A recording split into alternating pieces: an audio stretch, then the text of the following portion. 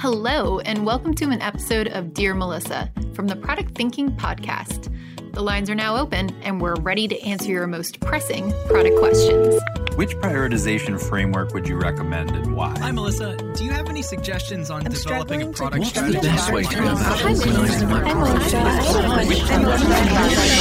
Whoa. That's a lot of questions.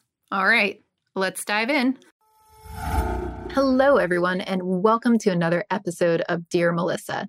Today, we're going to be talking about cultivating your skills as a product manager and also how to grow in your product careers. So I've got 3 awesome questions that I'm about to answer. And I just want to remind you that you can also get your questions answered if you submit them at dearmelissa.com.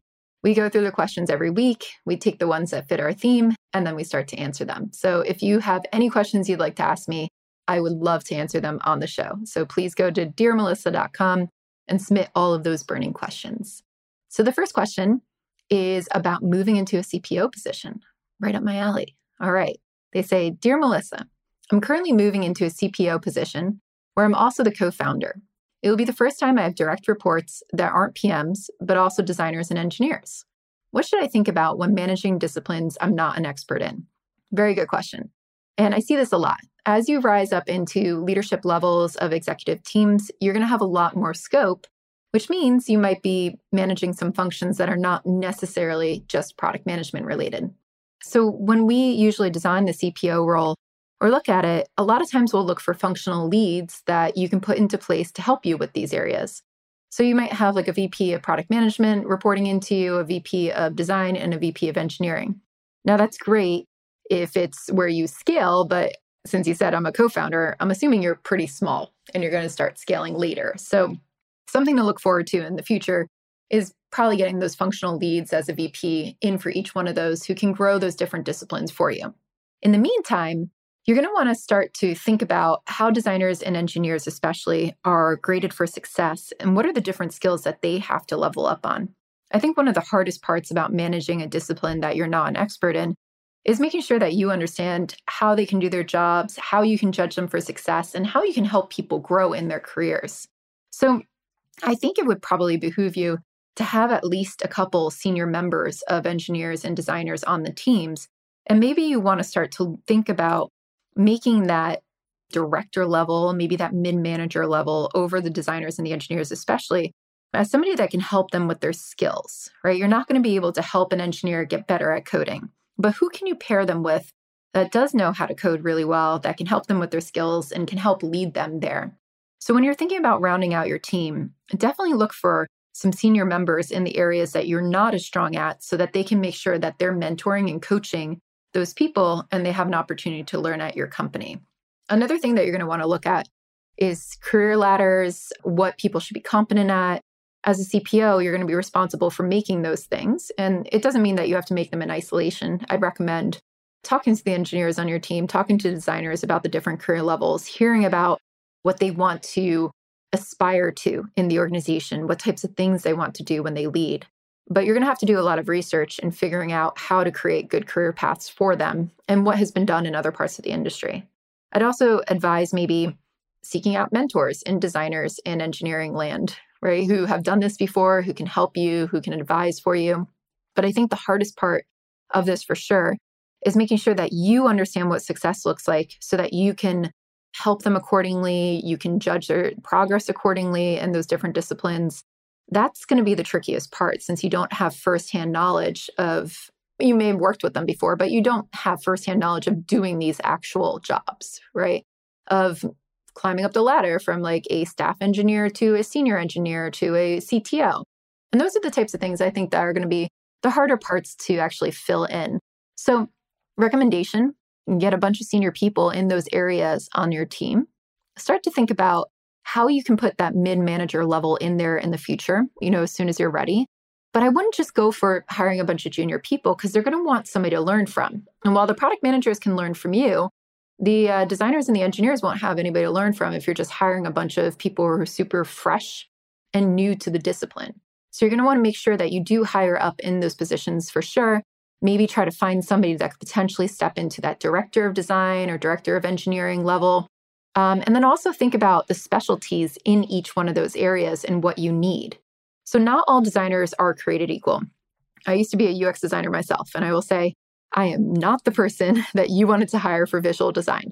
It's something I got better at as I grew in my career, but it was not something that I was good at the beginning or even in the middle, I would say. So I always paired better with somebody like a visual designer. So what do you need for your team when you think about designers? Do you need just UX designers because maybe it's just more back-end related and it's about designing systems rather than designing workflows or things that people might interface with? Do you need some visual designers? Do you need a jack of all trades type person? Which I will say is incredibly hard to find. We talk about full stack engineers, which everybody knows is very hard to find, but full stack designers are particularly hard to find too. So think about it. What spectrum of designers or user researchers do you actually need? And how would you design your team around that? So make sure that it's not just, hey, we're just hiring general designers. It's fit for purpose for your company. And then the same for engineers. How many back-end, how many front-end engineers, what types of specialties? Do you have an architect on your team that can help guide you as well about the architecture of the platform? You didn't mention if you have a CTO or a VP of engineering, but I'm hoping you do. You have somebody that can lead that position for you, because there's a lot of technical trade-offs you're probably going to have to make there as you start to scale your business and as you start to figure out what you actually want to build and how you want to build it. So that's kind of what I would think about, the different types of positions you need, the different types of skill sets. I would look into competency matrix so that you actually have a career path for everybody there.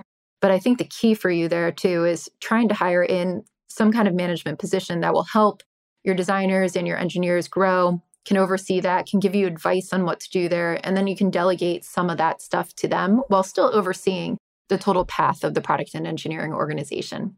All right, next question. Dear Melissa, I recently accepted a new role as a product manager for a mature startup.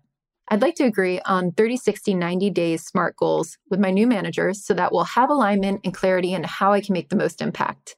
Any tips on how to set up good goals? We'll be right back with that answer, so tune in. All right, we're back.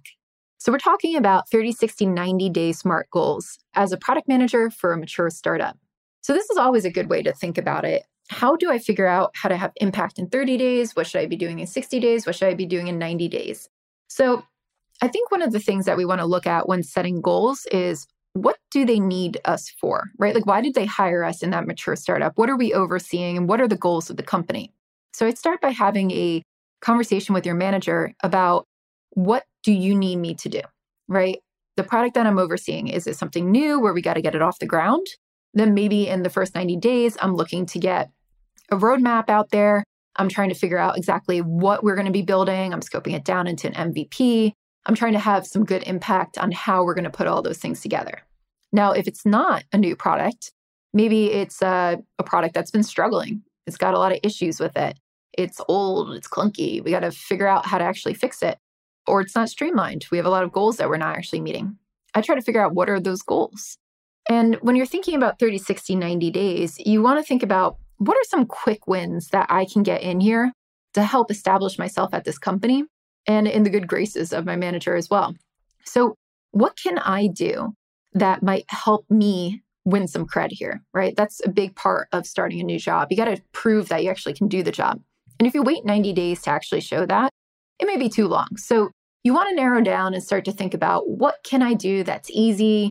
Maybe something that's been bugging people for a while. Maybe there's a crazy bug that's been floating around. I've worked at tons of places that had like these phantom bugs that nobody could figure out. And if somebody actually looked at them and took the time to actually see it, it would have been a huge win for the company. So maybe there's something like that. Maybe there's something that's been dragging out that has to do with your scope of the world that nobody has really looked at, but everybody would really appreciate it getting done. Can you do that in the first 30 days?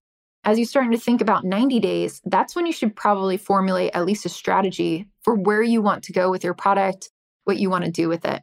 But I'd suggest along those 30, 60, and 90 days, you're really figuring out who your stakeholders are, what's the lay of the land. You're meeting with everybody who's actually been on the team before. You're figuring out the history of the product. And you're doing that so that whenever you do come out of those 90 days with the plan, people think that you actually have context, right? So what have you learned about our product? What have you learned about where it's been or where it's struggling or who our customers are? That's a really big part of it. So I think for 30, 60, 90, you don't have to only think about delivery from a product perspective, like let's get these features out there. Although I would say if you can deliver a feature or something small or some kind of quick win in that time, that's going to be great because people are going to be very excited about that. But a big thing about this too is making sure that you get a huge lay of the land, coming out of it with knowledge and demonstrating that you do have the knowledge, and then trying to get to the goal of what you want to see. When I work with a lot of product leaders who come into organizations that don't have a roadmap, for instance, the first 90 days is spent building that roadmap. That doesn't mean, though, that they just go into a closet and then come out and say, hey, okay, I've got like a roadmap. I spent 90 days doing this. Like, that's a bad idea because you're not actually building the relationships you need to get the buy-in for the roadmap. So that's what the rest of the time is being spent on. And you're also treating it like an experiment, right? Like you're showing people the roadmap, you're getting their opinions on it, you're refining it, and you're getting to a point where at the end of that 90 days, when you actually show it to people, you pretty much know most people are on board. It's not like a big bang reveal, and it doesn't have to be, right? There is nothing special about a big bang reveal in product. I know it sounds good and it sounds like, oh, look at all the great work I've done. But if nobody sees your progress along the way, that's usually where people start to go, oh, I don't think this person is actually delivering or doing anything. And then they start to make up stories in their head and they get really annoyed with you. So this is where you keep people in the loop, even if you can't deliver. Now, it says that you're a product manager and not a product leader. I don't know if you're responsible for the roadmap, but you could be responsible for a part of the product strategy. And I would treat it the same way, right? What can you do to fix it, to learn about it, to pull some data on what the problems are? How do you get up to speed on what your product actually does? And then get up to speed on what the organization needs from you and what the goals are. So when you're crafting a SMART goal, right, specific, measurable, actionable, it should be part in, 30, 60, 90, sometimes it's just hard to have goals that are like all delivery related. And I'd say that's kind of impossible. But like, what can you make some of the SMART goals to be around for quick wins? So for instance, like being able to release something that was a bug or an issue with it. Or can you make the SMART goals around learning-based outcomes as well? Like by the end of 60 days, I will have identified the major issues of our product with data. And I will have a preliminary thought about which way to start, right? What we should be looking at. At the end of the 90 days, I'll have a roadmap to go after those different things. That's the type of way that I would think about a SMART goal if I were you in your position. But I think the key here is working with your manager to really figure out what are the goals of the company, right? Like, what do you need from me? And I would not hesitate to ask your manager that as well. Like, what constitutes success for me? What do you think I need to do to be successful? What would you like to see me do in 30, 60, 90 days? And then you can negotiate it, right? You can say, this is possible, that's not possible, but at least you understand in their heads, this is what my manager is, grading me for success. And I do think every manager, when they hire somebody, they have something in their head that they expect them to do, right? Like I've never written a job description for a product manager without understanding that this is the place that they're going to be, or this is the help I need. So you really need to understand that. You need to understand what their expectations are of you, not just proposing 30, 60, 90 days goals without any context on that. And that's a good conversation to have in general, right? Like, what do you expect from me? And I think you shouldn't feel bad about asking your manager for feedback as well, right? Saying, am I on the right track as you go through this path?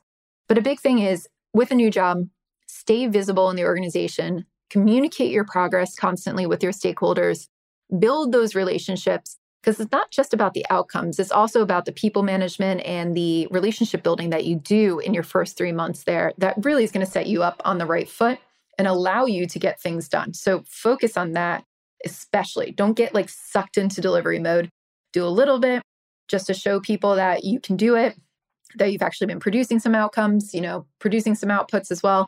But then really focus on the people building relationship side of it so that everybody knows who you are. They know how you think. They know that you're actually on it. I cannot stress that enough. So I hope that helps you when you're starting off, and congratulations on your new role. That's really exciting. I'm excited to see more people moving into product management positions and starting at new companies. I think that's always fun. Did you know I have a course for product managers that you could take? It's called Product Institute. Over the past 7 years, I've been working with individuals, teams, and companies to upskill their product chops through my Foley online school. We have an ever-growing list of courses to help you work through your current product dilemma. Visit productinstitute.com and learn to think like a great product manager. Use code THINKING to save $200 at checkout on our premier course, Product Management Foundations. All right, and that brings me to our last question. Dear Melissa, thank you for this podcast. I took the Product Institute course years ago and it shaped the way I approach product and mentor product managers today. However, I'm at an inflection point in my career. I'm ready for something more, but I'm feeling lost. My long-term career goal is to move into a COO role because I enjoy the combination of people, process, and tools. But I've also considered product management consulting, continuing into a product leadership role, or pivoting into business strategy and operations. There's a lot of material on how to get into product, but I haven't found much about career paths after product. What advice do you have on evaluating next steps? Well, first off, thank you for the kind words. And I'm excited to have a question from an alumni of Product Institute. That's really exciting to hear how much you put that course into practice. And I'm glad that the online school has really paid off for you. So that sounds great. When it comes to product management, a lot of times we don't talk about, hey, you don't have to just do product management, right? There's a lot of places that you could go with this. There's a lot of different things you could do. I mean, I'm not a practicing product manager anymore.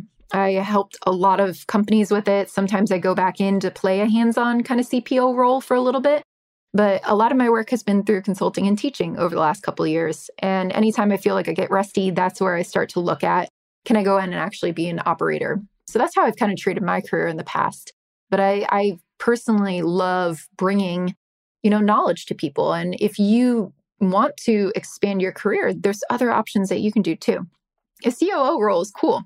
I really enjoy that. I think product managers make great CEOs of software companies because product and business strategy are so intertwined. I think you can make a great COO, especially if you like the people, processes, and tool side of it. There's so much streamlining that you would need to do in an organization.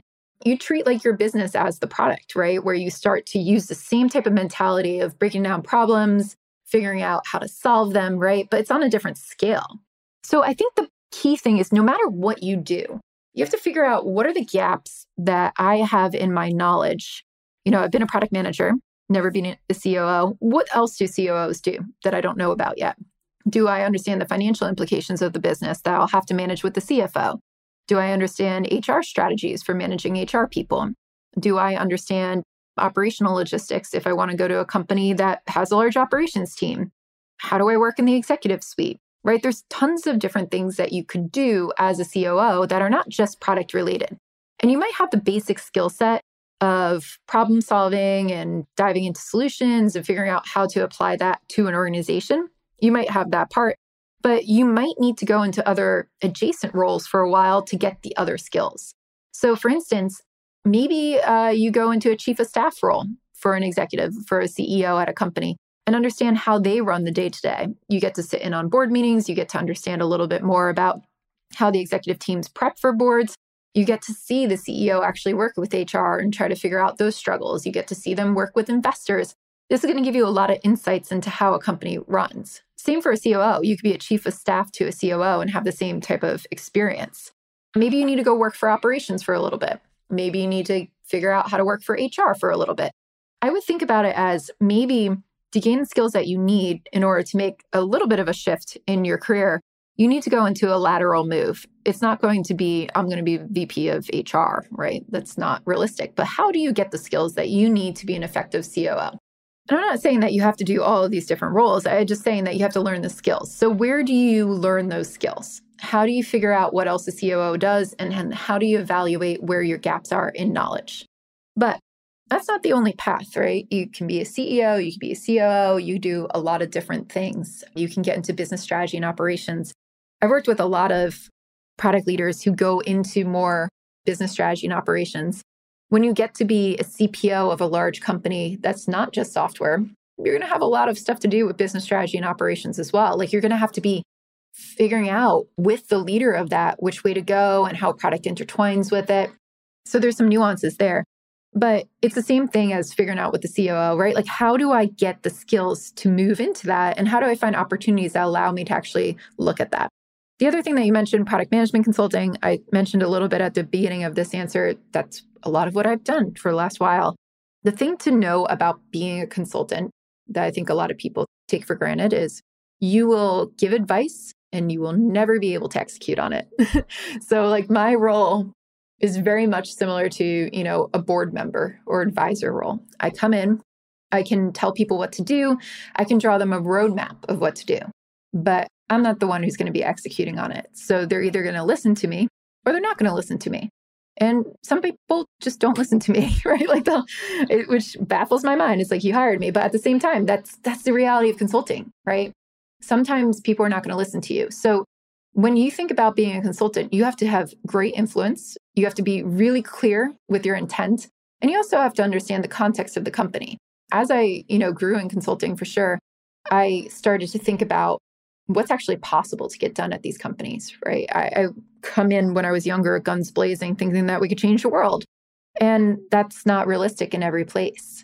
So how do you start from where they are? How do you gain the confidence of the leadership team so that they will actually put your messages into place, your activities that you're suggesting into place, your structures? And then how do you make sure that it's very fine-tuned for the company that you're working with? So there's a lot of different phases of product management consulting.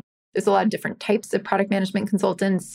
If you want to do the org design, setting up product organizations like I have, it's a lot of figuring out the context of how these companies run, how do they think about software, how do they really shape a product management organization around where they are now, and then how do they grow it in the future. If you want to come in and actually just be an interim product manager, you will be executing.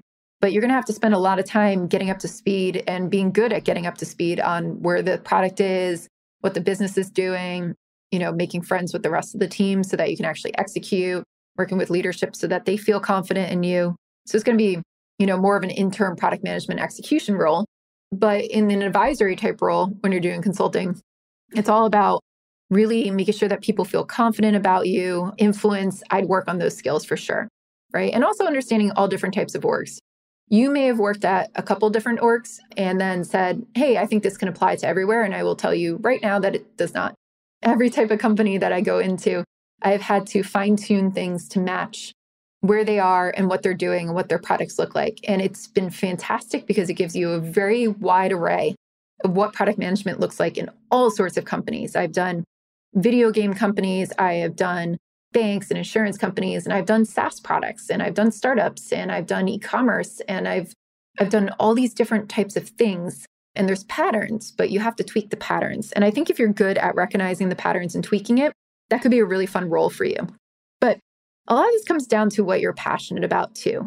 So how do you think about what you like doing?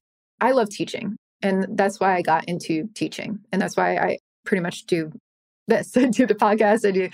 I do the book. I love seeing people learn something and then apply it and say, oh, it made my job better, right? And that's why I gravitated towards this type of role for myself. I love watching people learn. And I love also, to me, like it's very interesting to refine how I explain things and how I teach things. That makes me excited. So what makes you excited, right? Like what do you get super pumped for? Is it helping people learn and grow? Is it execution oriented where you like to get things out the door? Is it leadership oriented where you like to basically put a large organization or a large amount of people in motion towards a goal? Is it an analytical type thing where you just like having the answer? There's all these different ways that you can try to figure out. You get pumped, right? Like you get motivation. And whatever path you take, whether it's product management related or not, I think that's key. Right? I think there's so many different places you could go. There's so many things you could do if you gain the skill sets in those areas. But the biggest thing is figuring out what motivates you. What gets you up in the morning? What gets you excited about things? Like, what do you just love doing? And then I would gravitate towards a role that would let you do that, evaluate what are the different skill sets that I need to be able to do that, and then go learn them, right? Go take the roles, go try things, go hone your skills. And it doesn't have to necessarily be just through your job. I started teaching when I was a full-time product manager. And the only reason I did it was because my boss was like, hey, I've never seen anybody do product management the way that you do it. I haven't seen them run these experimentation things. I haven't run these experiments. I haven't seen them like crunch these numbers and this data. You should teach this. And I said, oh, that's interesting. I never thought of myself as a teacher. Maybe I'll give it a try. And with his encouragement, I started just doing night classes on Skillshare. This was a thing in New York City. If you didn't know what Skillshare was, it's an online class thing, these days, kind of like a Udemy. But Skillshare used to be an in-person thing in New York City and other cities as well, where you could just put it online and say, I'm teaching this class. And then people would pay like $20 and show up. And I started doing it there. And I was like, man, I really love explaining how I do these things to other people. And I really love that they would go, oh, I'm going to go try that. And they come back and give me some advice on it. Like, this worked, that didn't work. Or I had this crazy aha moment and it made my life so much better. And that is where I got started with a lot of what I do now, which is all the teaching stuff. But that's what you have to look for, right? Like, what is the opportunity for me to try these skills, stretch these skills? And it doesn't necessarily just have to be in a full-time role. Like, you can look at it outside. Maybe you're starting a side project, or you have friends with a startup where you can, participate a little bit in there, or you can take a class. How do you gain those skills? Maybe take somebody for lunch in your organization and say, teach me more about HR or these other functions, right? I don't think it has to be a linear path. And I don't think anybody's career probably is a linear path. It's pretty rare to see those these days. So I'd say, really think about what makes you happy. What have you wanted to try? And try it. You might hate it. And then in that case, try to do it in a low risk way so that you don't spend all your day hating your job, right? But how do you try some of these things? See if you like it, figure out what motivates you, and try to craft your position or your trajectory in order to keep doing what you love, right? Where do you thrive? And what are you good at, right? I would not advise trying to think of a career path as something that you're really bad at. So it has to be motivation and then strengths. What are you good at? What do you rock like nobody else rocks? Maybe it's your analytical skills. Maybe it's your people skills. Take that into consideration when you're thinking about next steps. But I'd say the sky's the limit for product managers. We have a pretty broad skill set. We are analytical. We do a lot of user research. You have a lot of influence. If you're a good product manager, you're pretty good at being a people person, which is great, and getting influence and buy-in. That's going to take you far in whatever you're going to do. But think about that. Think about, what am I really good at? What motivates me? What do I love? And then try to figure out what skills you need to learn to move into something that you might be interested in. And I hope that helps.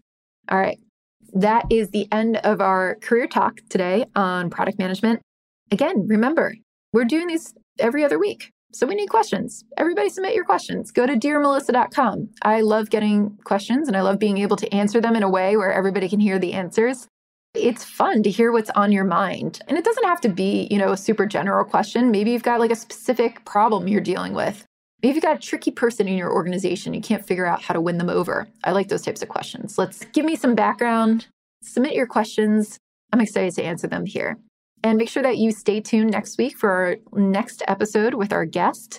We do every other week. We have our wonderful guests on. If you have not heard already, we just had Gib Biddle on the podcast, who is the VP of product at Netflix while it was scaling. And we just did one on Agile with Jeff Patton too. So go back and check those out. I hope you enjoy them. And then stay tuned next week for our latest episode.